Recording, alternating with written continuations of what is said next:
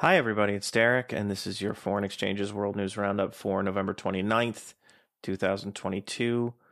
Just want to warn you, as it usually is after there's been a little bit of a break, this is probably going to be a long one, so just please bear with me.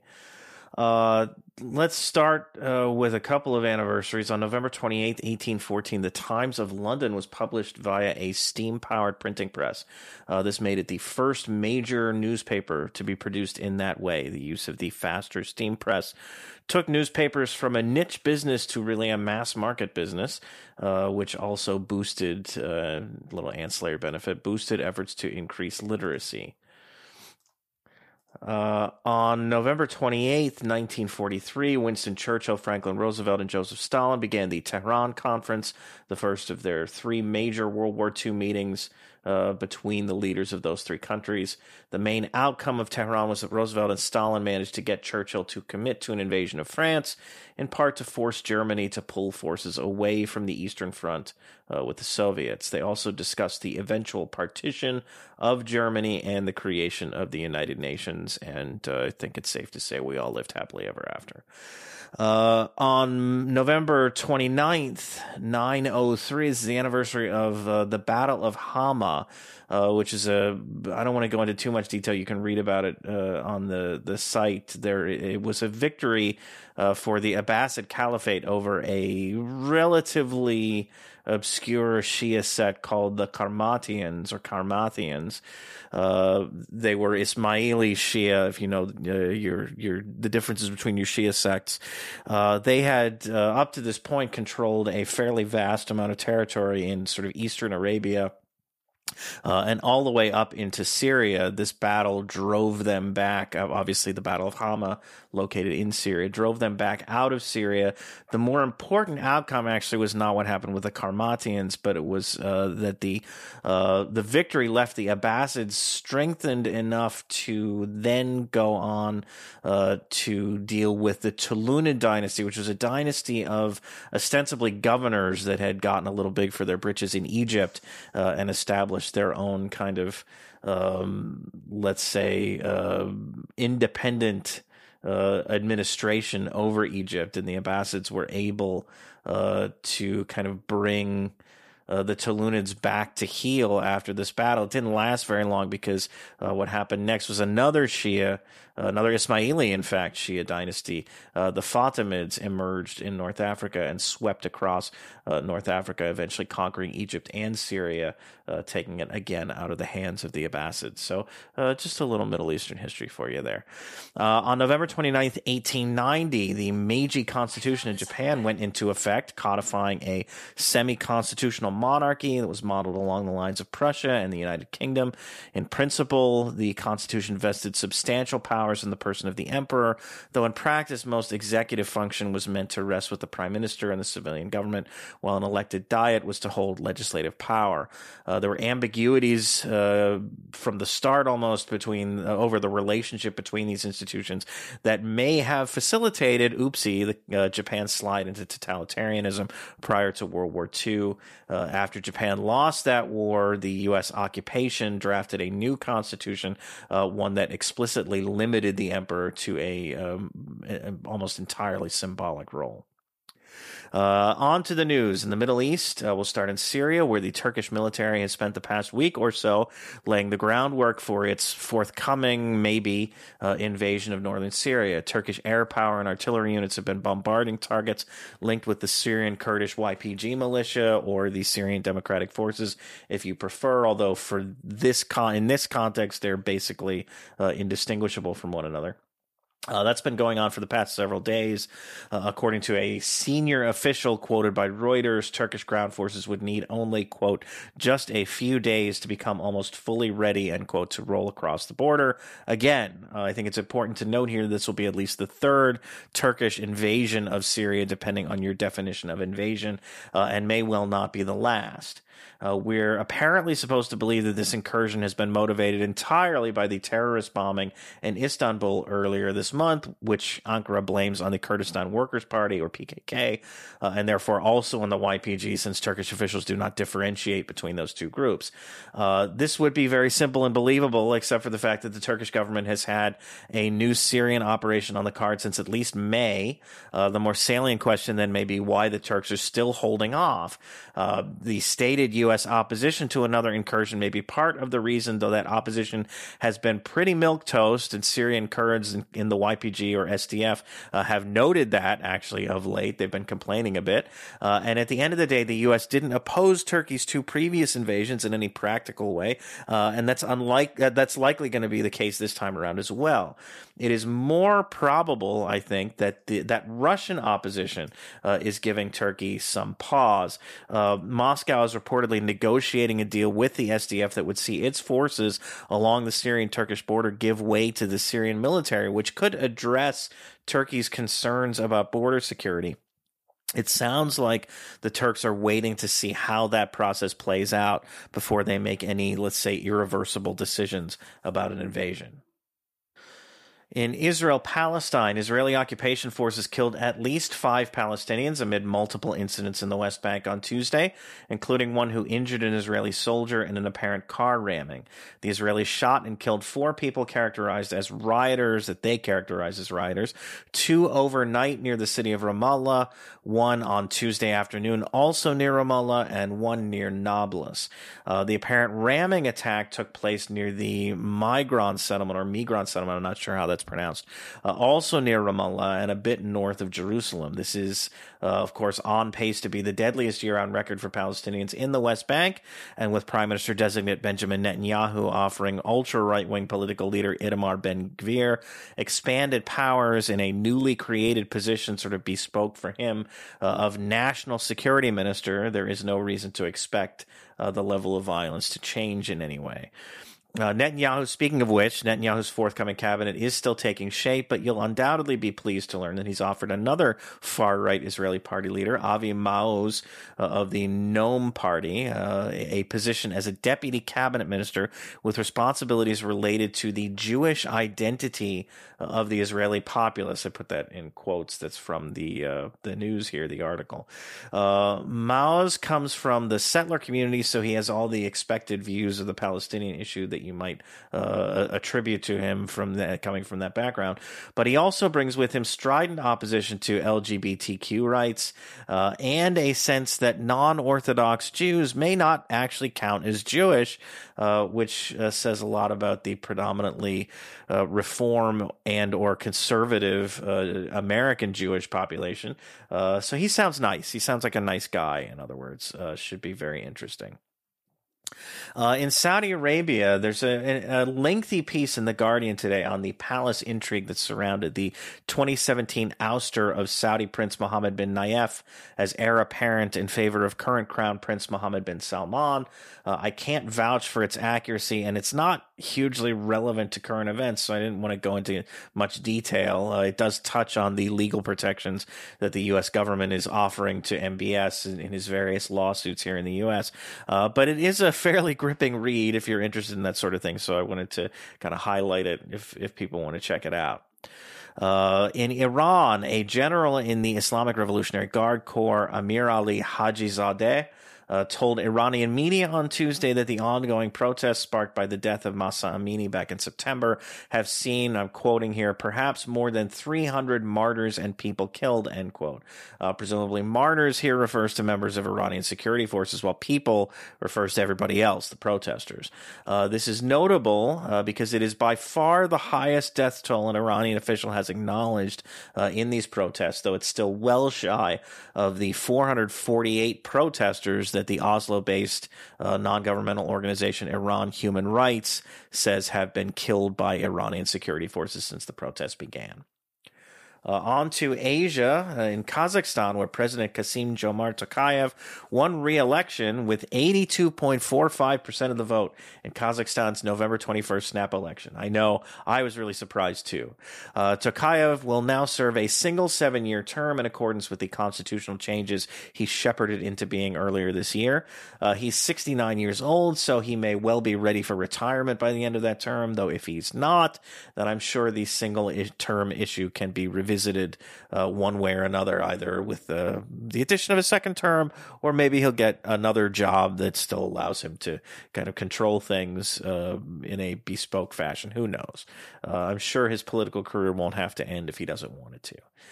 In Pakistan, the Pakistani Taliban, or TTP, announced on Monday that it is quitting the ceasefire agreement it struck with the Pakistani government back in June. If this sounds unsurprising to you, that's probably because both parties have been openly violating that agreement for at least several weeks. The TTP cited an ongoing military campaign against it as its justification for formally abandoning the pact.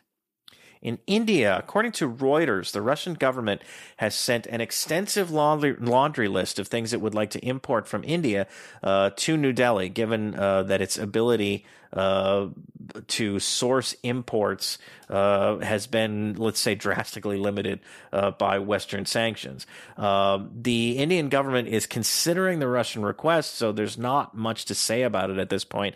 But this is a situation that probably bears some watching. On the one hand, India would presumably appreciate the chance to expand its imports to Russia, with which it currently has a very large trade deficit, mostly fueled by oil. I'm really sorry for the pun there. On the other hand, Indian officials are undoubtedly concerned about running afoul of those aforementioned sanctions. So it'll be interesting to see where they sort of come down here. In Malaysia, in an outcome that I think would have to be considered at least a little bit surprising, Anwar Ibrahim became the new prime minister of Malaysia on Thursday after the country's November 19th snap election resulted in a hung parliament. King Abdullah of Malaysia tapped Anwar as PM after holding parliamentary consultations, but there remains some question about whether or not he actually controls a legislative majority. Anwar's Pakatan Harapan coalition emerged from the election as the largest bloc in the new parliament, but at 82 seats, it's still 30 shy of the 112 needed for a majority. He was unable to demonstrate control of a majority prior to his appointment and could be challenged to do so in a legislative session. Former Prime Minister Ismail Sabri Yaakob, who'd been hoping to emerge from this vote with a stronger majority that was not dependent on coalition partners, instead saw his Barisan Nasional bloc, saw its support basically collapse. It won only 30 seats, which is kind of shocking for an incumbent ruling party. It's beyond our scope, particularly in what is already looking like a long roundup, given where we are and how much time it's taken me to read this. But Anwar's appointment as PM does cap a roller coaster ride of a career in which he's come very close to the premiership on 2 previous occasions. Sandwiched in between those occasions was a lengthy prison stint on sodomy charges that Anwar insists were politically motivated. Malaysia does, of course, criminalize LGBTQ behavior. So just to make that clear, Anwar has positioned himself as a defender of minority rights, though heading into the election, he did promise to preserve or protect the status of Malaysia's majority Malay people. In China, the U.S. Defense Department issued its 2022 China Military Power Report on Tuesday, with the headline being the growth of China's nuclear arsenal. 2 years ago, the Pentagon estimated that China would be up to around 400 nuclear warheads by the end of this decade. But according to this latest report, China has already hit that mark. And could now, it's now estimated it could have upwards of 1,500 warheads by 2035. Speculating about the size and growth of the Chinese nuclear arsenal has been a hobby among the defense set for several years now, and it's become a pretty lucrative hobby, given that the U.S. government is set, partly because of concerns about China's nuclear arsenal, to spend, they say, around $1.5 trillion. I think that's going to be, I think it's going to be much more than that, probably, over the next several years, modernizing the U.S. nuclear arsenal. Elsewhere, and this has been sort of the biggest story, I guess, while I was gone, the past few days have seen what appear to be significant protests across China, sparked by frustration over the Chinese government's zero COVID policy and its attendant lockdowns. The immediate trigger for these demonstrations was an apartment building fire in the city of Urumqi, which is in the Xinjiang region, on Thursday, in which 10 people died. Their deaths drew people into the streets out of a sense that lockdown restrictions may have prevented those people from evacuating the building and or may have hampered efforts to respond to the fire. The protests then spread from Urumqi to cities throughout mainland China and into Hong Kong and through Chinese social media online over the weekend. This has been at least arguably the most intense outburst of public discontent since Xi Jinping became Chinese president in 2012. I'm reluctant to make any sweeping pronouncements about what it all means. For one thing, there are indications that the protests are kind of winding down a bit. There were, at least on Monday, indications of that. They could spark up again. Don't get me wrong here. But Chinese authorities are, on the one hand, kind of clamping down on the protests themselves. On the other hand, they seem to be relaxing some of the most restrictive of the lockdown measures. So that may have an effect of ameliorating the protests to some degree. For another thing, as is frequently the case in these kinds of situations, it's hard to know how deep the disenchantment runs. The protests seem to have been large, but how large and what segment of the population is really frustrated is unclear. There definitely is disenchantment about zero COVID, and that's unsurprising given that you just can't leave people in maximal lockdown conditions indefinitely. And the Chinese government, while it has saved this policy, I think unquestionably has saved lives, there has been a lag in terms of rolling out vaccines and other things that might allow some reopening, if not, total reopening. So I think it's just put people under a lot of pressure to leave them in these kind of very restrictive lockdown conditions that get, vastly more restrictive if there's an isolated case or two in a particular city. So it's not surprising to me that there is disenchantment with this policy, but how widespread it is and how deep it runs, whether people are, just upset with the policy in toto or upset with how it's been implemented in some way. There's a lot of kind of nuance here that we simply don't know a lot about, and it's difficult to say much more under those conditions without just idly speculating, which I try not to do. I'm sure I do my share of it, but I try to avoid as much as possible. Speaking of idle speculation, let's move on to North Korea. This is really wonderful stuff. Kim Jong-un has brought his daughter, whose name is Ju Ai, I hope I'm not mispronouncing that too badly, with him to a couple of public events this month. I am really reluctant to even bring this up, but we're in a media environment where any minor change in Kim's appearance, if he cuts his hair, parts his hair in a different way, or changes his shirt or something, sparks dozens of breathless takes about whether he's healthy or what it all means, what his succession plans could be, and so unsurprisingly, these two appearances, which are fairly new, of his daughter in public, have sparked a bunch of breathless takes in Western media about whether or not Kim is preparing Ju to be his eventual successor. For the record, Kim is believed to be 40 years old. Officially, I think he's 40 years old. It's possible that he's a year younger than that. There's some speculation that they fudged his birth records for ideological reasons. And while I grant you, he spent several years basically constantly dying of any of dozens of different ailments, according to Western media. He appears to be fine despite that, which good for him, I guess. His daughter, meanwhile, is believed to be around 10, so I think it's fairly unlikely that she's going to be taking power anytime soon, if ever. And yet we have to do the what's going on, the Korea watching stuff that happens anytime something like this takes place, which is just pretty absurd, but that's the way the cookie crumbles, I guess.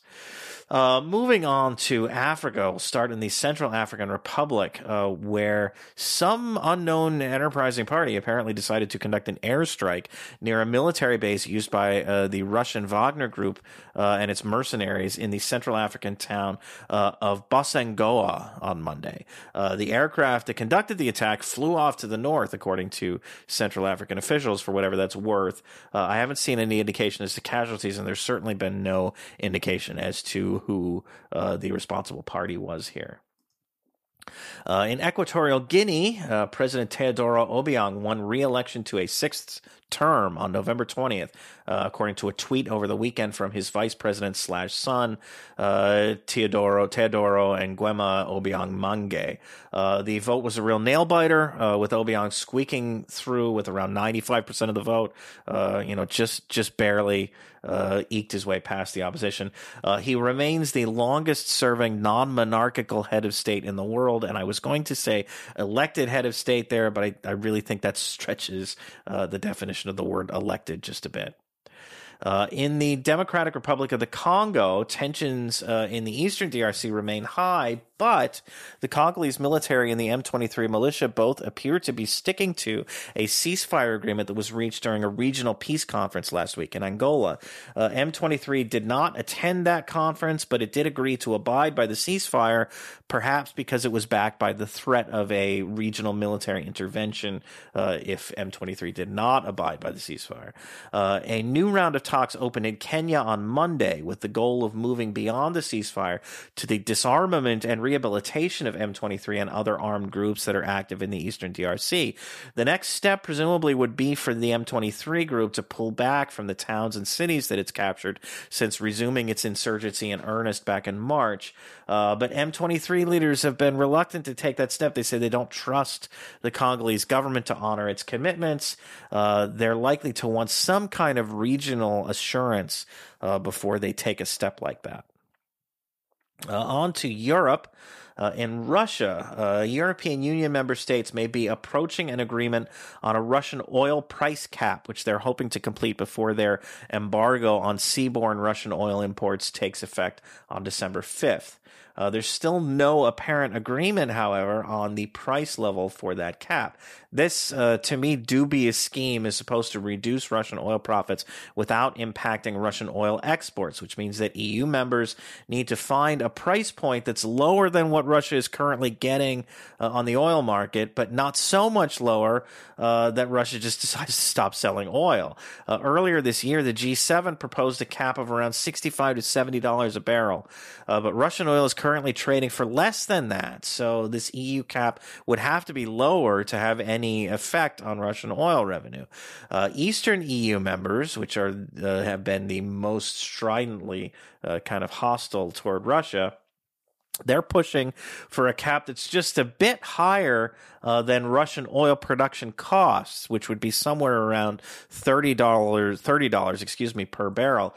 It seems very likely that Moscow would simply say, you know what, we're not going to export any more oil at that price, which would play havoc with the global oil market. It would spike prices probably, could lead to Russia actually making more money on the oil that it sells to other places other than Europe. So I don't see this scheme working, but I guess we'll see. Meanwhile, the Russian government has pulled out of a scheduled arms control meeting with U.S. representatives that was supposed to have taken place this week. According to Russian Deputy Foreign Minister Sergei Ryabkov, the two sides couldn't agree on the scope of the session. The U.S. was focused on resuming arms inspections under New START. The Russians were looking to discuss an array of topics, including U.S. military support for the Ukrainians.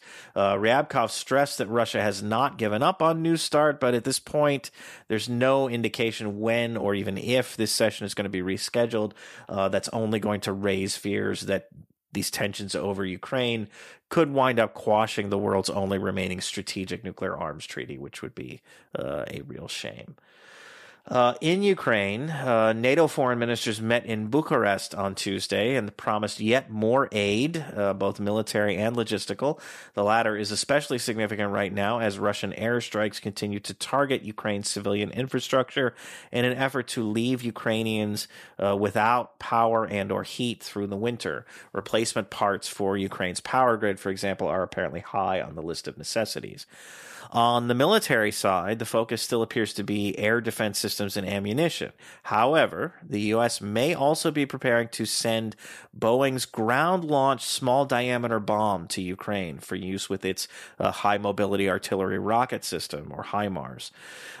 This bomb, the GLSDB, there's no good way to say that acronym, so I guess we'll just say ground launched small diameter bomb, is a modification of an air delivered munition developed by Boeing.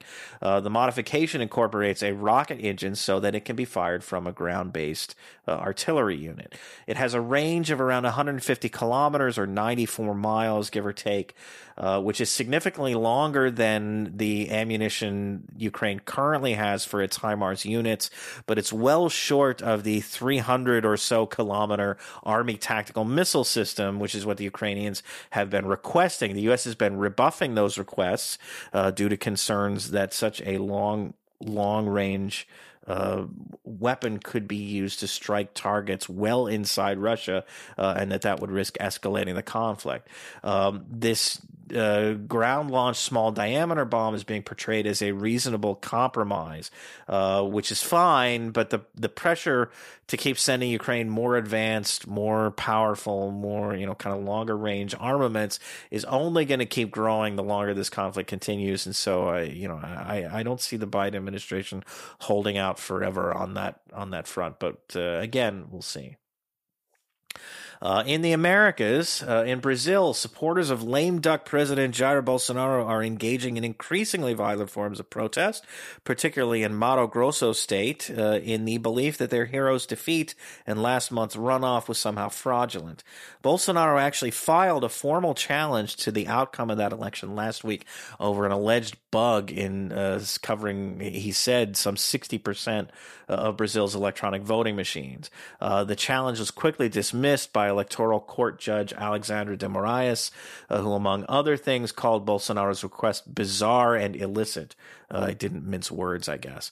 It's likely Bolsonaro made that challenge not really because he had any expectation of winning, but rather in an effort to kind of give a boost to the protests. So I think he's hoping he's still hoping that the unrest will cause the military to step in and kind of void the election and keep him in office. I think it's his end game here. We'll see what transpires.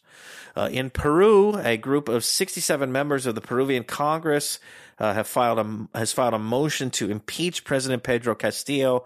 This is their third attempt at removing Castillo since he assumed office in July 2021. Castillo's presidency has been marked by outward dysfunction as well as allegations of corruption, but opposition parties have as yet been unable to cobble together the 87 votes that would be needed to oust him, and it's difficult to imagine, although they're only 20 away apparently, still difficult to imagine that they'll have any better luck this time around. Castillo reshuffled his cabinet yet again last week, appointing former culture minister Betsy Chavez as his fifth prime minister. That's 5 prime ministers in not even a year and a half. That's a pretty good churn rate. Anyway, opposition leaders are accusing Castillo of trying to leverage a potential no-confidence vote in the cabinet to force the dissolution of Congress and a new legislative election. There is apparently some provision in Peruvian law where if the Congress votes no confidence in a cabinet, that could could trigger a process that could lead to a snap election. In Venezuela, the Biden administration over the weekend gave Chevron, the American oil company, permission to resume limited energy operations in Venezuela. This could be the first step toward bringing that heavily sanctioned country fully back into the global oil market. The move came in response to an announcement that Nicolas Maduro's government and Venezuelan opposition leaders had agreed to resume negotiations on resolving their political stalemate. stalemate. The two sides signed on Saturday what they called a, quote, partial agreement on social matters. This mostly seems to be a broad proposal for humanitarian aid, along with a commitment to negotiate toward holding 2024's scheduled presidential election with the full participation of the opposition under whatever terms the two sides would find mutually acceptable. Finally, in the United States, when we left off, I guess it's been almost 2 weeks now. The U.S. Special Inspector General for Afghanistan Reconstruction, or SIGAR, had just released a postmortem on the collapse of the previous Afghan government. There's a piece by Adam Weinstein at Responsible Statecraft arguing that the report ought to be a helpful warning for U.S. policymakers about the futility of nation building. But I wanted to end with a piece from Spencer Ackerman from his Forever Wars newsletter, in which he argues, I think quite reasonably, that the Special Inspector General went way too easy on those very same U.S. policymakers, both in this report specifically and throughout its history. I'll just read you a couple of paragraphs from Spencer's piece. SIGAR told stories about the trees while avoiding the forest and the people trying to survive the changing ecosystem. The way to do so often was to present the Afghans as incapable and thieving. The Coast City Power Grid example, which is something he talks about earlier in the piece, which I picked at random from SIGAR's website archive, concluded that the U.S. engineering improvements delivered more electricity, but, quote, due to the GIROA, the U.S.-backed Afghan regime, or the government of the Islamic Republic of Afghanistan, and local operators' limited capability to sustain the infrastructure and the considerable safety hazards which negatively impact the operation of the facilities, there is a risk to the U.S. government's investment of $1.6 million. This blinkered focus runs throughout what may be SIGAR's final, I think, consumer report released Thursday, titled Why Afghanistan's Government Collapsed. The war ultimately failed, SIGAR tells us, because of endemic corruption, a phrase SIGAR reserves for the Afghan government and never its American patron. In sheafs of reports for something like 15 years, SIGAR presented corruption as the central problem of the war, and SIGAR meant the Afghans' corruption. American corruption, the inevitable corruption of an endless war economy, got treated as unfortunate, marginal, or exceptional, rather than as context for Afghan political, economic, and security decisions. It's a really good piece.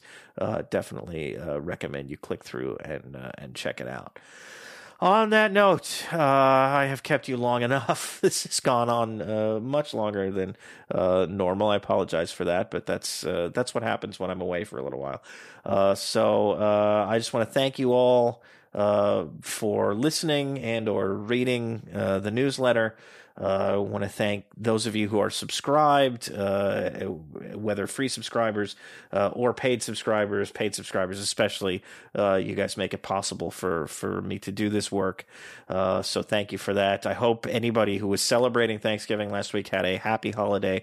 I know I left on somewhat dire sounding terms for a family situation. I'm pleased to say that seems to be okay now. So at least for now. So very happy about that, and glad to be back doing the newsletter. And we'll be back to regular programming for a while, and then Christmas will hit, and we'll maybe take a little break then as well.